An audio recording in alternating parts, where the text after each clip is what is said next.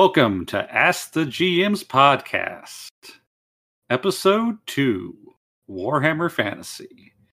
This is a podcast about playing RPGs, playing tabletop games, and running a more effective game and RPG philosophies.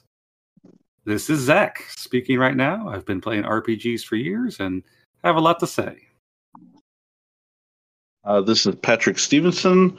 I've been playing RPGs for quite some time, playing a group with Zach quite a bit. We have fun times, talk a lot of crap, and yeah. And Marcy, I'm a second generation DM for life, and I'm just glad to be here. How humble. Are you a DM ride or die? Right now I'm falling off the horse, but yeah.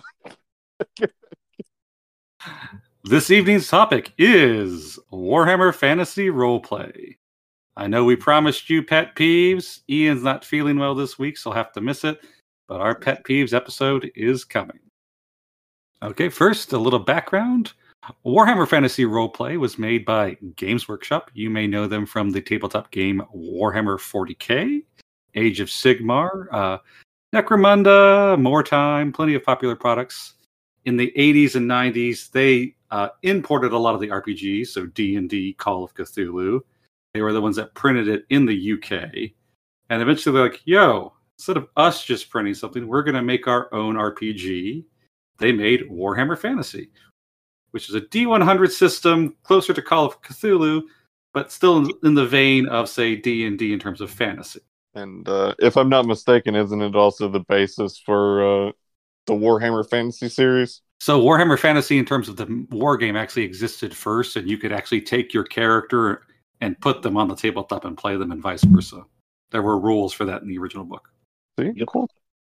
So yeah, you could have a warrior priest, and then bring him to the tabletop and play him there too.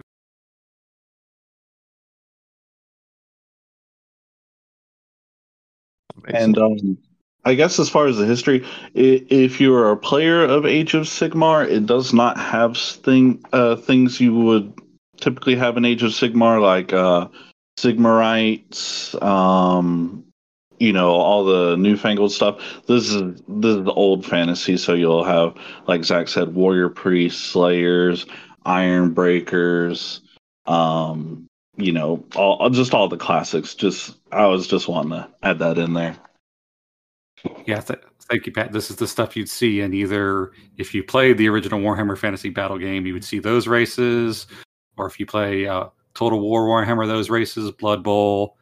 It is not Age of Sigmar. There is an RPG for that, but this is not Age of Sigmar. All right. Shall we move on to the systems, Zach? Yep. Pat, do you want to lead this? Yeah. Well, as far as systems go, it's not D20, it's D100. And I don't know if I should say if it's typical of D100s, but you have an array of stats. Whenever you're rolling, you're trying to roll under that stat to be successful. And not only are you looking to be successful in your role, this has a lot to do with success levels, which is every 10's place. So, for instance, my ballistic skill is a 45. I roll a 20. Then I have 2 success levels, which whenever we go into the system further and deeper into this episode, those do matter. Those will add damage. It'll be your success levels versus their success levels for counter rolls. And as far as the rest of the system, you have your core stats that plug into your skills. So, those plug directly. And it's experience-based system, and these calculations, say I have 50 experience points, then I can increase a base stat, so on and so forth. So it's very intuitive there, and there's no levels per se. Your character's growing and growing and growing as you go along. RC or Zach, would you guys like to add anything to that? Just that a success level is every 10's level below what you needed to pass. So if you had a 40 and rolled a 10, that's 3 success levels. And this may be a bit later in the episode, but the power creep that you would normally get in games where if you joined in as like a different level character don't really happen in this. The XP system is very balanced from what we saw. And unless there's a huge gap in between the characters, you could pop in with a character that's quite a bit under where people are and still make a difference in the team. Yep, that definitely happened. All right, so what you need to play. So in terms of what you need to play, there's one core book. So that's one purchase right there. Has how to make a character, a deep dive into the history of the old world itself, some Empire primers, and then the mechanics, how to roll dice, how spells work, and everything to the effect. There's also a character sheet. You can use pen and paper, but why not use a character sheet if one's provided for you? And there's also the DM screen. This is a very crunchy game. The DM screen is mandatory. Zach, don't you need friends to play too? I mean, yeah, that would help. I will say the times that the DM screen is so helpful for the players too. There's an entire section specifically about leveling that I'm pretty sure everyone that's played in that campaign has had a picture of that one spot of the DM screen on their phone just to make how leveling works. Yeah, it got passed around quite a bit. It's not the DM screen, it's everybody's screen. Well, it's the fact that the screen has that, so it's easy to share to the players, and then instead of opening the book every time, it just saves a lot of effort. The screen also has the different difficulty levels that checks can be set at.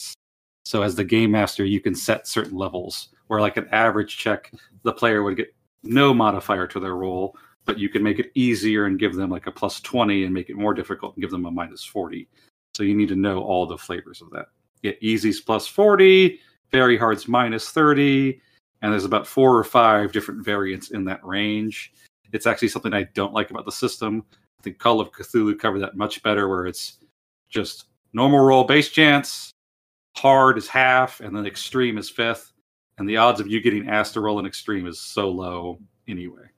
Yeah, I don't think we've ever had any, even in the 3 months that I was in the game. And how long were you guys in it before I joined in? At least 4 months ahead of that. I don't think I ever saw an opportunity where we had to use an extreme success. I'm not sure what you guys had to deal with during that time.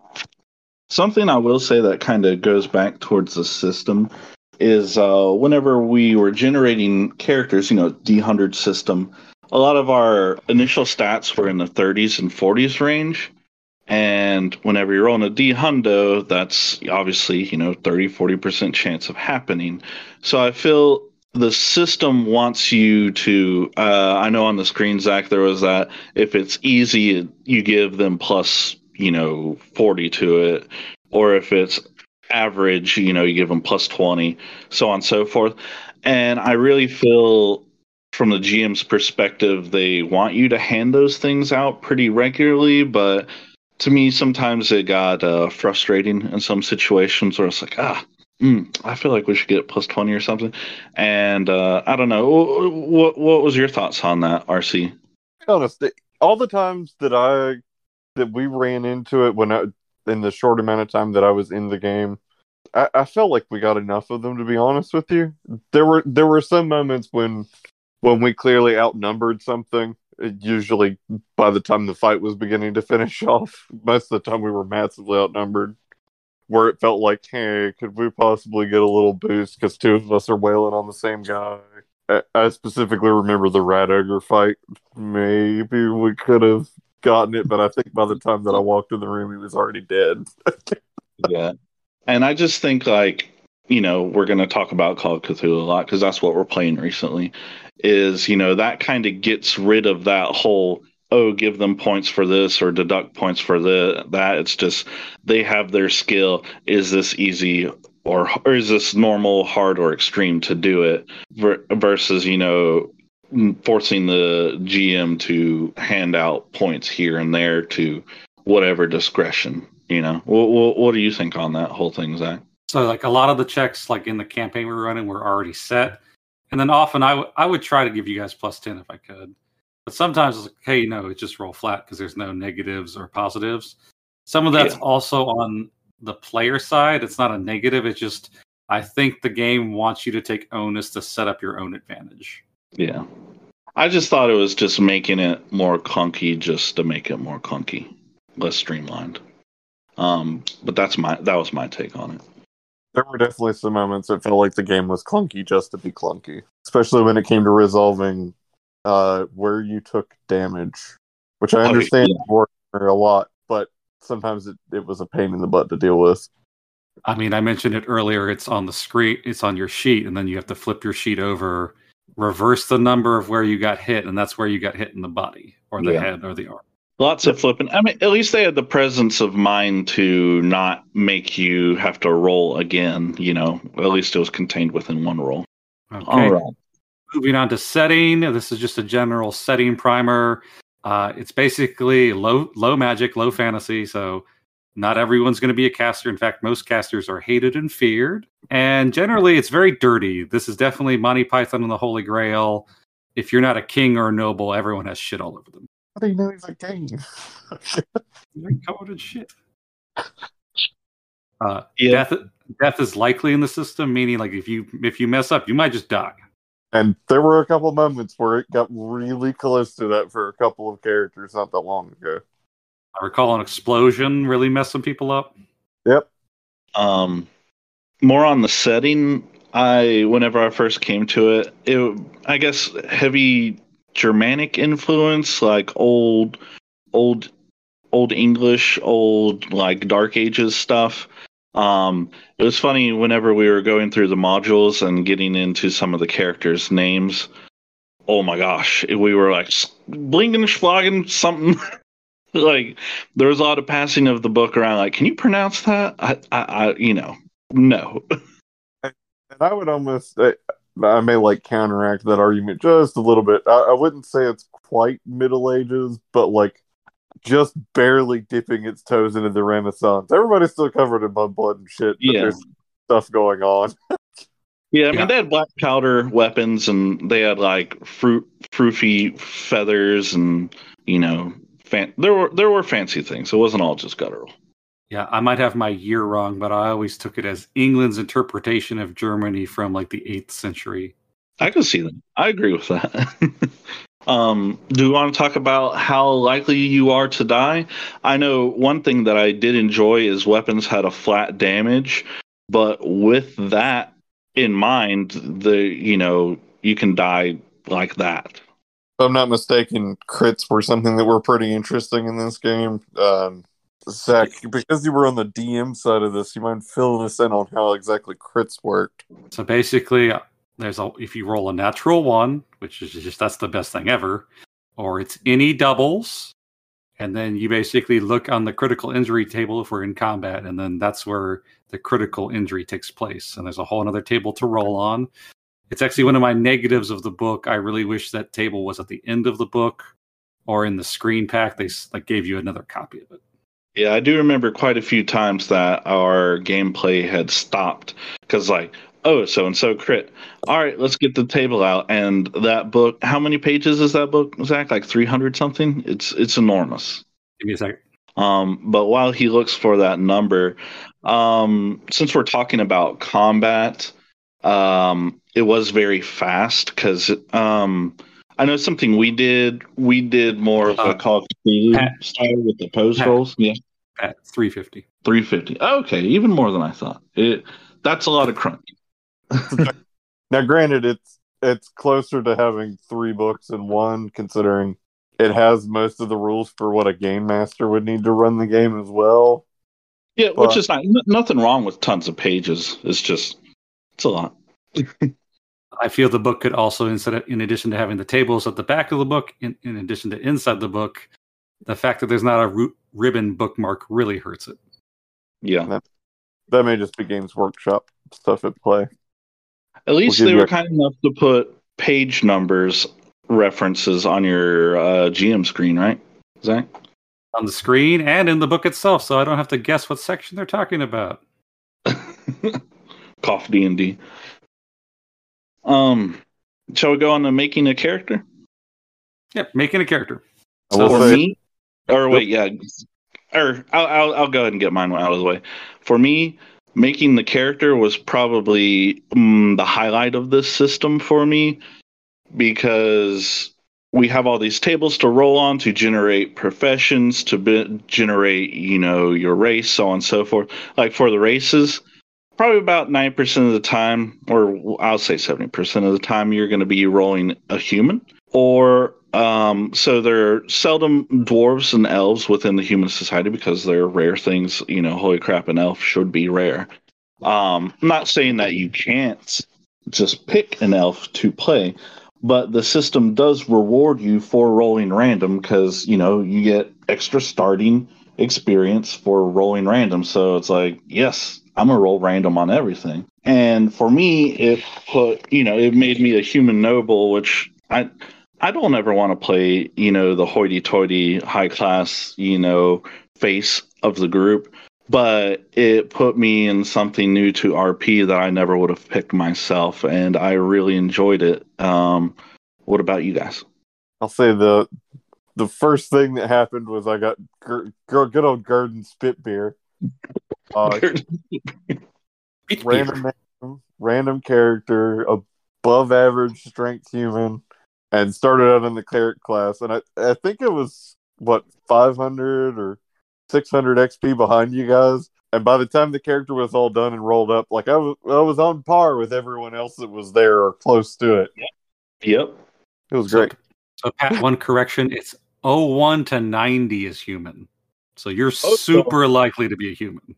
Wow, okay. It is 90%. I thought it was, I gave it more than it had. Or one lowly dwarf. And then there's the huge career range because there's a whole career table to roll on. Yeah. You could be a rat catcher or a poop shoveler, or you could be a peasant. The world's your oyster. They literally had you could be a dock worker. I mean, literally everything. Poop shoveler sounds like a fun job. Poop shoveler. They would probably have strong back as a feat or something like that.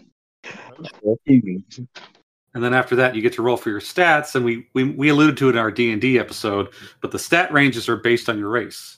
So humans basically get average across the board. They get a plus 20, but the elf might get a plus 30 in a couple spots and a plus 10 in a couple others. And I think they capped out at 80 stuff, if I'm not mistaken. 70 or 80, somewhere around there.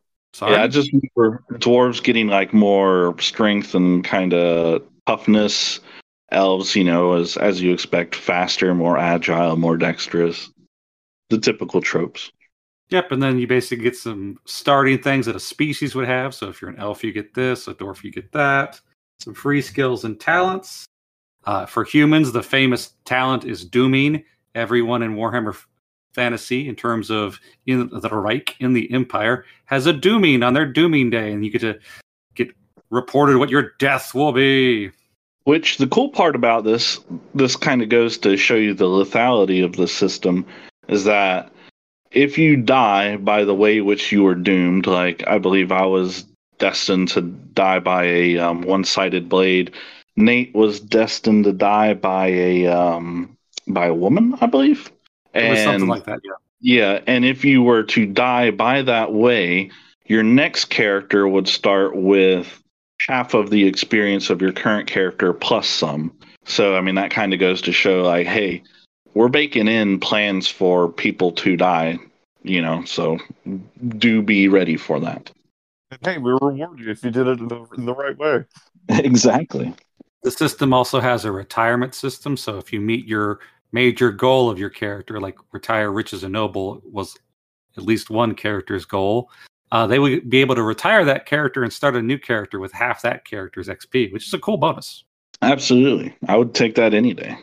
But like I said, whenever we started talking about the making a character, I think that was the highlight of the system for me. If I were to take it to any other system, this would be the one thing I would take to any other system. Yeah, just at face value, it was a really good introduction to come into the game with, and just immediately have that drop in as, oh, you're going to be this guy. Wait, who is this guy? Here he is. There you go. Have fun. And in addition to that, you get to choose a career. You get a free talent. It's the equivalent of feat. And then your career tree allows you to either expand on that career. So say you're either an investigator or a duelist, so you can become a better duelist. I believe it was like, what's the guy that fights for the king in terms for judgment? Oh, I couldn't bring it up right now. It's basically like you were the court duelist. Like, you'll fight for the law-abiding side. The king's hand or something like that. Yeah. Trying to pull it up right now. And you weren't stuck in these roles either. You can flip-flop around between professions and whatnot. Yeah, it was judicial champion. That's right. And I do think it's very interesting. We mentioned that weapons do the same damage, and they even generically have it as like generic hand weapon. But if you specialize, it matter. Like if you had a fencing foil, you got bonuses to crit. Yep. Which I think came up for one of the people in this room too, because I think your other weapon was a sword, wasn't it? Yeah, I had a foil, I believe. And I was foil and pistol. I had a witch hunter in my brain as far as martial capabilities, but definitely not the role play on the table for sure. All right. Now, next, we're going to talk about the safety stats the game includes. I know overall you guys only really focused on 2 of them, but there are 4. I'm going to read them all out to you. So there's resilience. You get to deny a mutation roll if your character might mutate. The forces of chaos are bad. Or you can choose the die result on any roll. So you could just be like, I rolled a 1.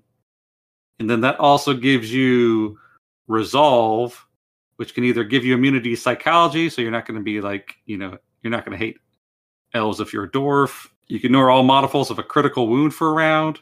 So if you're bleeding out, you can stop. Or you can remove 1 negative condition. If I recall, you guys never use those. Well, for me, it wasn't anywhere on our character sheet. It's something you had to look up. Like I had to write it on the back of my character sheet what all those things could do, and had to reference it quite often.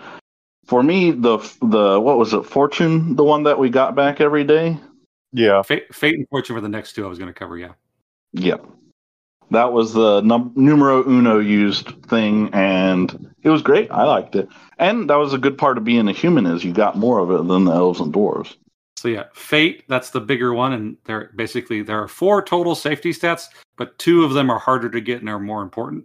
Fate allows you to be knocked out instead of killed, or avoid all damage from 1 attack. And then that also gives you Fortune, and the Fortune lets you basically re-roll any failed test or add a free skill level to a test after it's rolled. And if I'm not mistaken, I don't even think that I ever had stats for the other 2. I think I only used Fate and Fortune the entire time we played. So everyone did have points in all of them, but I can promise you Fate and Fortune were the only ones anyone ever considered touching. Yep. I know some, I believe Luke and one other, maybe even myself, used one of those early ones. Here I go, not even remembering the name of it, to mitigate some mutations or chaos corruption. But yeah, that's how seldom they came up anyway. So yeah, I don't even think you guys had a mutation roll. No one ever got enough corruption to do it. Yeah. But I liked Fortune, and it was good. I mean, I kind of like a luck system in any tabletop RPG versus if it's just like Call of Cthulhu, straight luck points, use it, and Pulp went further for more uses with it. Well, that was going to be my follow-up. How do you equate Fortune to the luck in Call of Cthulhu? Which would I want more? I want to say in instances, I think I would rather have the Fortune than luck in Call of Cthulhu, if we're just talking base Call of Cthulhu, because Fortune, that's a full reroll. In Call of Cthulhu, it's like, oh, I rolled a 75 and my skill's a 30. Like, there's no way I'm going to burn that much luck. Yeah, but on that extreme, Call of Cthulhu lets you push the roll anyway. Yeah, that's true. How about you, RC? I think I'd rather have to reroll than the luck. In Call of Cthulhu, I think the luck makes a lot more sense, strictly because of the setting that it takes place in and how much darker it's supposed to be. It's like, even if you're lucky, sometimes things are not going to work out in your favor. But I think having the opportunity to just do a reroll in the Warhammer Fantasy lines up a little bit better with what's going on in it. I mean, I guess we could push it more often, Zach, But for me, pushing the roll in Call of Cthulhu, if you fail again, there's something real bad. And I don't know, it's that dark cloud hanging over me that it's like, oh no, I'm not going to push it. Like, I'll just take whatever happens at the normal value. I happen to prefer luck. I like the fact that you can spend it, and I know this is something that Warhammer Fantasy doesn't allow you to do. I like the fact that luck is also a skill. Yeah. True. But honestly, either one, I'm fine. As long as the tabletop RPG, like I said, has some sort of luck system. Awesome. Sweet. Because dice games, they are dice games sometimes. The dice just aren't in your favor that night. Zach and I can both attest the dice curse is very much a thing. Hey, Zach, what flavor of 9 did you roll? Oh, 93, 94, 95, 96. Man, this combat sure is going super well for the players. Well, that was me in our last Call of Cthulhu session, Zach. I think the last 5 rolls were all 80 plus. Now, I do think one thing that I love from Warhammer Fantasy is you can always offer the player a reroll at the cost of them taking corruption points. I think that's a very cool way to subtly introduce the influence of chaos. Yeah, that is very flavorful, on brand. Yep. Who's gonna help you out? Well, Papa Nurgle will help you out, but yeah. Hopefully you don't don't super hate polio or smallpox or whatever. Or you could get Zeech and get, a third arm that's growing out of your stomach. Handy dandy. I also do like the fact that Game Master can spend corruption points to force the player to do something too. Remove them and hey, you kind of let that guy go. I don't want to let that guy go, but Chaos did. So you're saying for the GM it gives you bargaining chips for later, oh yeah, you really need to help that one time. All right, well, time for it to come back at you. And I think that fits Warhammer Fantasy specifically, just the influence of chaos. One could make an argument for 40k, but that's a little harder system to run just in terms of how much wider it is. Yeah. And was that what you were meaning by our next topic of GM influence? I was. Okay. Well, that segued quite nice. I want to talk about the starter set for a little bit. It's $30, unless it's gone up massively. I just looked online. It's $30. It comes with It comes with a D100 set, a really nice one. You only get the 2 dice, so they're only giving you the 2, but they're really, really nice too. You get 5 pre-made characters. You get tokens you can pass out for advantage, which is a big part of the combat system. You get advantage points. And it gives you an entire city. Pat, I recall you playing part of the starter set. What did you think of the city in terms of how fleshed out it was for Ubersreich? Well, Ubersreich, we got... Okay, the artwork was, nice. It was all highly stylized. We had the sections of Ubersreich in different colors as far as that's the industrial quarter, that's the dock quarter. This is more of the Royals area. And then we had a key with this whole list of locations. And as far as if you have a module in any tabletop RPG and it has a wider area, for the love of God, please do include a map, because that gives, rather than just sitting at the table going, all right, what do you guys like to do? They have a map in front of them. They can go, we might need to go over down to the docks because that might be where such and such happens, So it gives a little bit of control and more choice to the players, which I really enjoy. And I think they did a fantastic job with that. And they do keep that up with their other cities. If we ever encounter another city, they were very well detailed. They are very specific. They will call out which races and which guilds work here or there. So it's not just Bill Johnson. It's a named dude. And probably more than one. And even beyond that starter set, I forget which one. God, was it? It was where RC's Wolf Priest was from. That's book 3 of Enemy Within. That's Middenheim. How you had all these array of characters, and on each character it tells you on which day of the festival where they're at within the town and within the festival. And I thought holy crap, that's detailed. That shows a lot of effort put into it by the creators of Enemy Within. Well, that's a good segue because that was going to be my next topic, that campaign in general. Now, Pat, you were there for part of the start, and RC, you came in basically in book 3. Is that correct? Yep, that's correct. Okay. The Enemy Within campaign is regularly rated as one of the best campaigns ever, right there with Mask of Nyarlathotep and the Great Pendragon campaign. Been around since about 81, as in 1981. And for Warhammer Fantasy 4th Edition, they reprinted it as a remaster. If you guys look in the chat window, you can see all the books in one of the images. I gotcha. Well, I guess I'd say my biggest thing with Enemy Within, the whole overarching, there is this deeper, darker thing going on within the Empire. Zach, should we say, like, hey, there might be spoilers here? Yeah. Yeah, okay. Spoilers are going to happen. Spoilers are going to happen if you plan to play this module from this point on. The whole cult of purple and what was happening with Karl Franz, the Emperor, and just right out the gate whenever they're talking about, oh yeah, mutants are okay. And for those of you that don't know, and Warhammer's, grim dark universe, and the Emperor saying mutants are okay is like, whoa, something's really wrong here, because for the most part they have like witch hunters and people that abhor like the people that have been marked by chaos. So, if you like cough funny, you're going to get burned at the stake. Yeah, you might have the pox.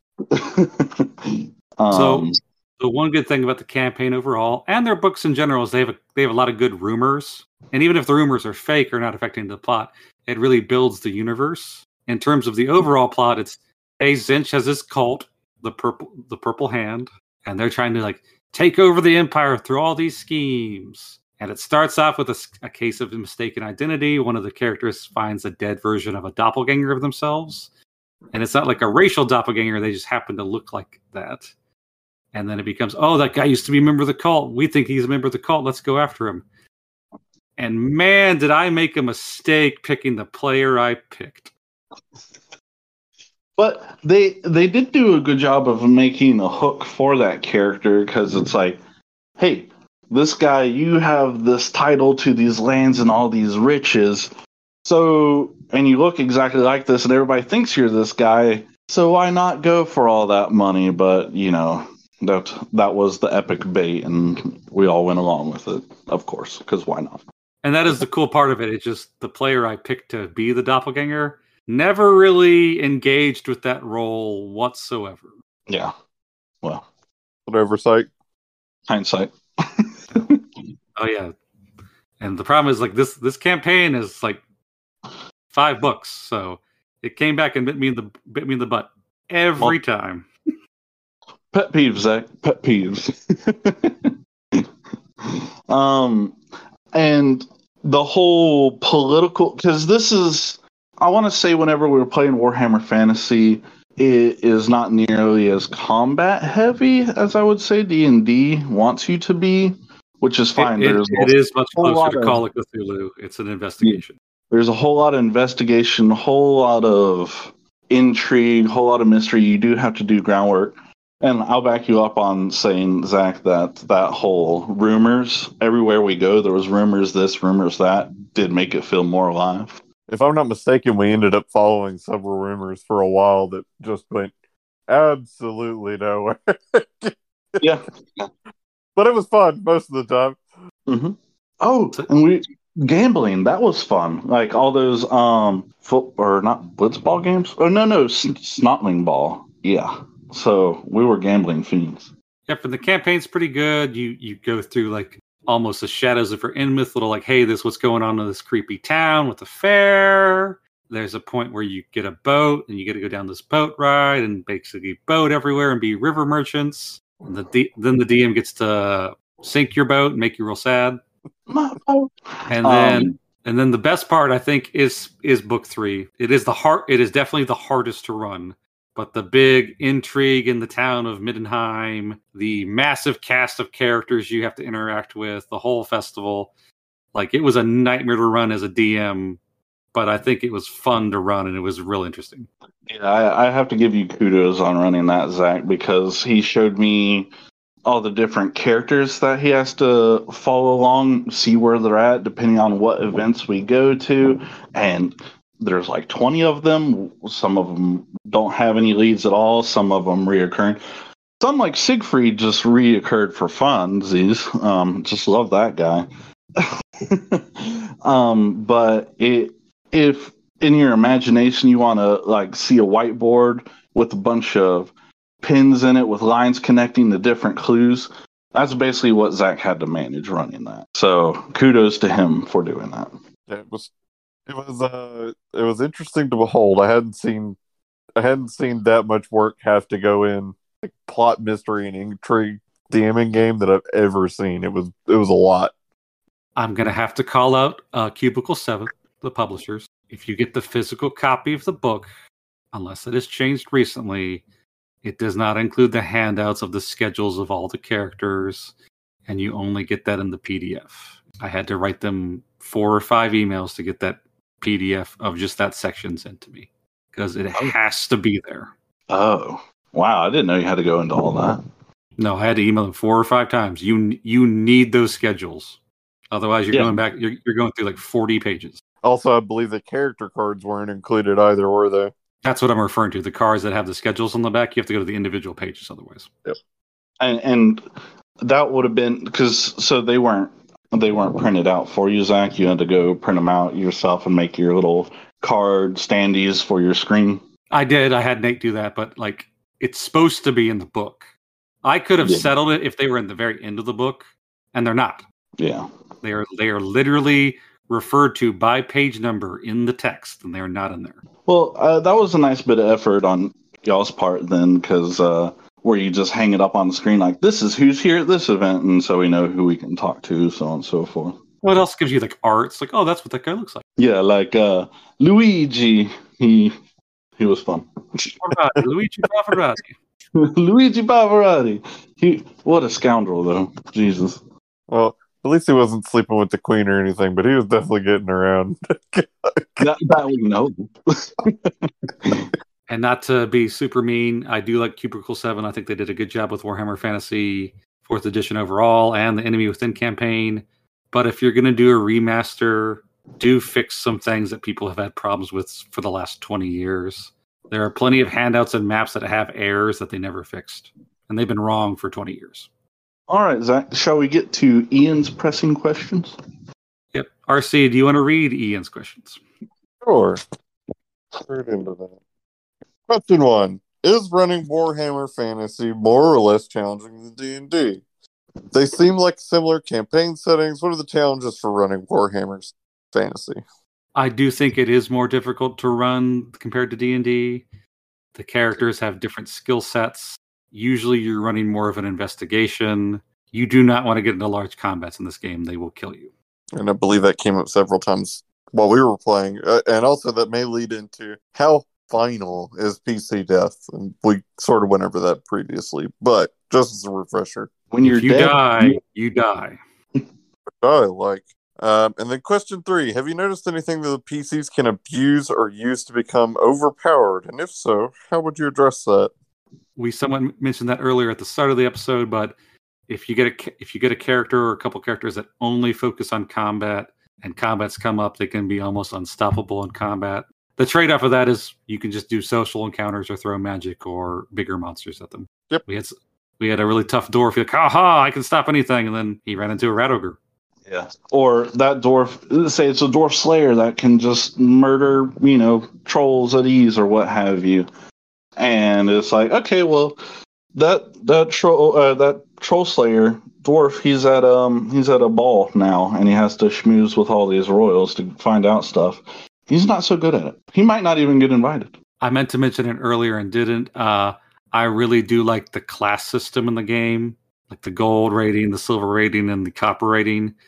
I think it's a big thing that D&D doesn't have and should have, because class is a big deal. So one thing I was thinking with that class rating, Zach, is that they could expand upon it, because there was many situations like, oh, I'm the noble of the group, I'm gold whatever, and, because I missed some sessions or somebody was hoarding all the gold, they're like, oh yeah, well, I'm copper ranking, but I got more gold than you. And I was thinking that maybe if Warhammer Fantasy were to pull from like Call of Cthulhu, where it's like, oh, this is your assets, this is your cash spending a day, so on and so forth. I was like, oh man, that would be a great adoption into Warhammer Fantasy with the like society ranking ratings. Yeah, that works, and that would be pretty good. But I just like that they thought to include it. Yeah, because if you're going to be a poop shoveler or a rat catcher, you're going to be copper rated. You don't exactly have the social clout to get along with anybody in power. A couple other negatives, and they're not really big ones. The money system is based on the English pound system, and if you don't know how those currency exchange rates work, you're into a lot of math. What was it? It's a 24 base starting, and then something else crazy happens. 1 gold crown is equal to 20 silver shillings, and 20 silver shillings are 240 brass pennies. A little bit of math. Let's see. I believe, has everyone spoke their piece on Warhammer Fantasy? I think we've hit on everything we've wanted to hit on. Yeah, it was a little light on this one, but that's only because of my experience level with it. Well, I figured it'd be a nice short episode since we're missing Ian, and then I think the pet peeves episode might be a 2-parter. Bum, bum, bum.